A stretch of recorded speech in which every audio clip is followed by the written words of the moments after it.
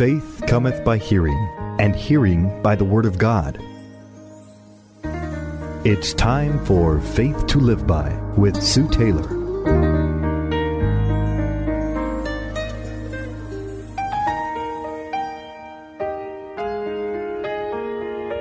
Thank you for joining me today on Faith to Live By. This is Sue Taylor. I want to continue sharing with you today on the pleasure of waiting on God.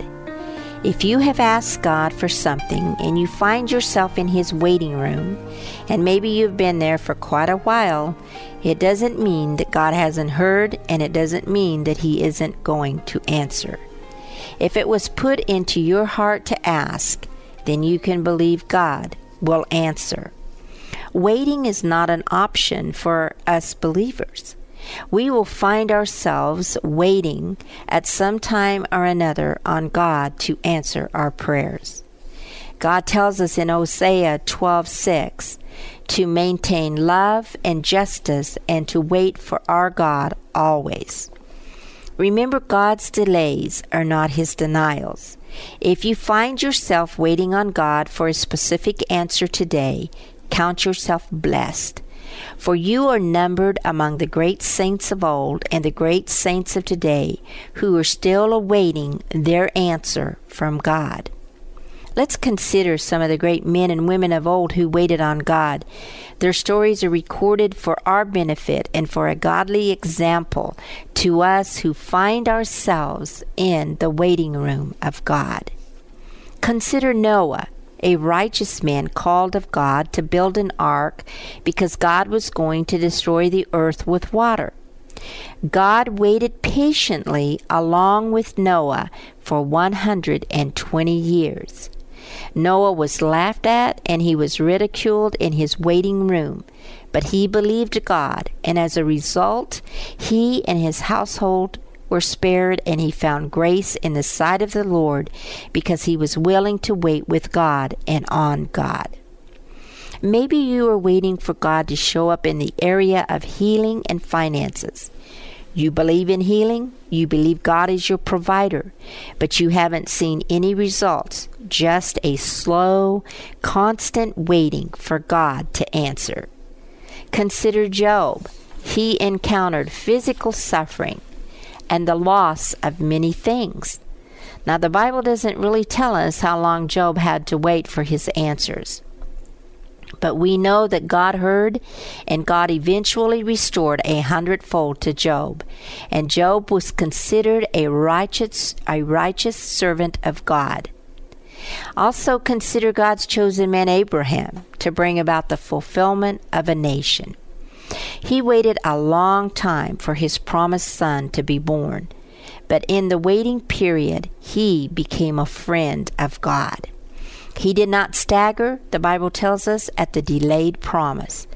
He kept on believing God, and God did not disappoint him. What a wonderful privilege it is to wait with God, especially when God has directed you to ask a very specific prayer. I tell you, beloved child of God, He will not disappoint you. Let's look at Joseph. He waited as a slave. He waited in prison even though he was innocent. But in the end, God rewarded him with a strong leadership position. Or look at Moses. He waited on the backside of the desert for 40 years before God revealed His will and promised to him to deliver the children of Israel. Moses, like Abraham, became a friend of God, and a man permitted to even see God and live. In fact, God personally buried Moses, and to this day no man knows exactly the burial place of Moses.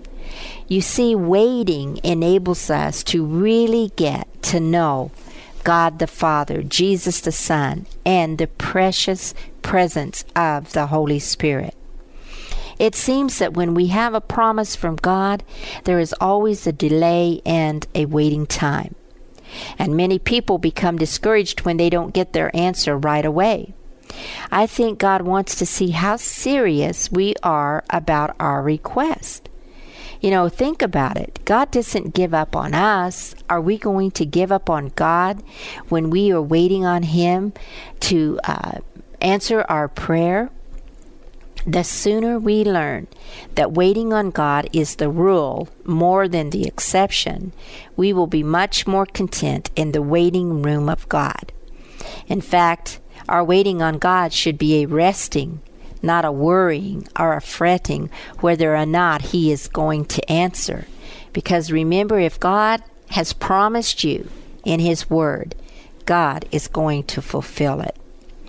Psalm 62 is a beautiful promise of waiting on God. Verse 1 reads, "My soul finds rest in God alone. My salvation comes from Him." It is good to wait in silence and to rest before the Lord. God and I know what we are waiting for, just as you and your God knows what you are waiting on God for. Sometimes when we share with others, their lack of faith can even dampen ours. So sometimes it's better to wait in silence many times as to what you were trusting God for. Because verse 2 reads, "He alone is my rock and my salvation. He is my fortress. I will never be shaken." When we wait with God, we cannot be shaken. If we wait on people or with people, we sometimes can become weary and discouraged. But because He only is my rock and we trust Him, He becomes our solid ground. He becomes our defense, and He becomes our fortress. He shields us from danger as we wait, and nothing can move us if we wait in faith and not give up. When we are waiting, we are to wait for God to direct our steps. We are to wait for God to provide our needs. I have tried and tested God in this area of waiting, and I can assure you, beloved, that He is faithful. He never disappoints the one who waits on Him. Now, He may give you something entirely different than what you're even asking for, or He will change your mind in the asking. Because when we wait on God, He knows exactly the need, and He knows exactly what to do and how to give us and when to give it. I think about how we waited on God to provide our new transmitter here at KNEO. God did not bring the finances all at once. He has brought it over the course of this past year, and what a blessing it has been to read the letters, the cards, and the notes encouraging us and giving us hope as people reached out to us in love and in their giving. We have been so blessed by those of you who have given to this ministry, and I want to take a moment right now and say thank you. The waiting has been worth it. Waiting with and on God results in benefits and shows us the character of God. For in the waiting process, we learn that God delivers His people. Verse 1 in Psalm 62 tells us that our salvation, our deliverance comes from God. He alone becomes our security in the waiting process. You alone, it says, are my rock, my fortress, and I will not be shaken. God also shows us hope in the waiting room. Verse 5 says, my hope comes from Him. You see, when our hope is placed on and comes from God, we elevate Him where He needs to be instead of people. And then verse 2 repeats again, He alone is my rock and my salvation, my fortress, and I will not be shaken. We also see the glory of God in our waiting. In fact, He causes us to wait at times so we can see His glory. That his answer to our prayers are dependent upon Him alone, and that He will get the glory. My salvation and my honor depend on God. God's name and honor is also at stake as we wait on Him. Beloved, He is more eager to answer than you know. And while you wait, He really becomes your refuge. He is your mighty rock. He becomes your personal refuge. I truly believe in the waiting process. God wants us to learn to go to Him first when we have a need or a desire. You know, when I first came to know the Lord, I used to run to people hoping for answers to my many problems, questions, and just, the things that I didn't quite understand.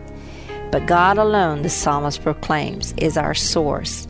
And then if God directs us after we go to Him first, to someone, that's so much the better, for it will be a confirmation. But in our waiting, let us run to God first, and let us stay upon Him until we hear from Him. God will say yes, God will say no, and God always says, wait a little while. Waiting also produces blessing. The promise is that after we have patiently endured, we shall receive the promise. Wait upon your Lord today, and remember, it involves praying, resting, and trusting. And beloved, God can be trusted. You've been listening to Faith to Live By with Sue Taylor. If you would like to write with your comments or to request a copy of this program for an $8 donation, write Sue Taylor, 10827 Highway 86 East, Neosho, Missouri, 64850. Sue Taylor is a member of the KNEO team and a keynote speaker at several church and women's events throughout the 4-state area. To book Sue for your next event, contact Sky High Radio at 417-451-5636. The world is in chaos, and you're here for a purpose. What does the Bible have to say about it all? I'm Mark Taylor, host of Crosspoint podcast and radio show, and I'd like to invite you to join me each week as I navigate the complexities of faith, culture, and personal growth. Each week, I interview a different guest who is making an impact on the culture for God's kingdom. Whether you're seeking spiritual guidance, true information, or a fresh perspective, this podcast equips you to discern truth in today's chaotic world. When Christianity intersects with everyday life, that's where you'll find Crosspoint, sometimes discussing the issues that some churches don't want to talk about.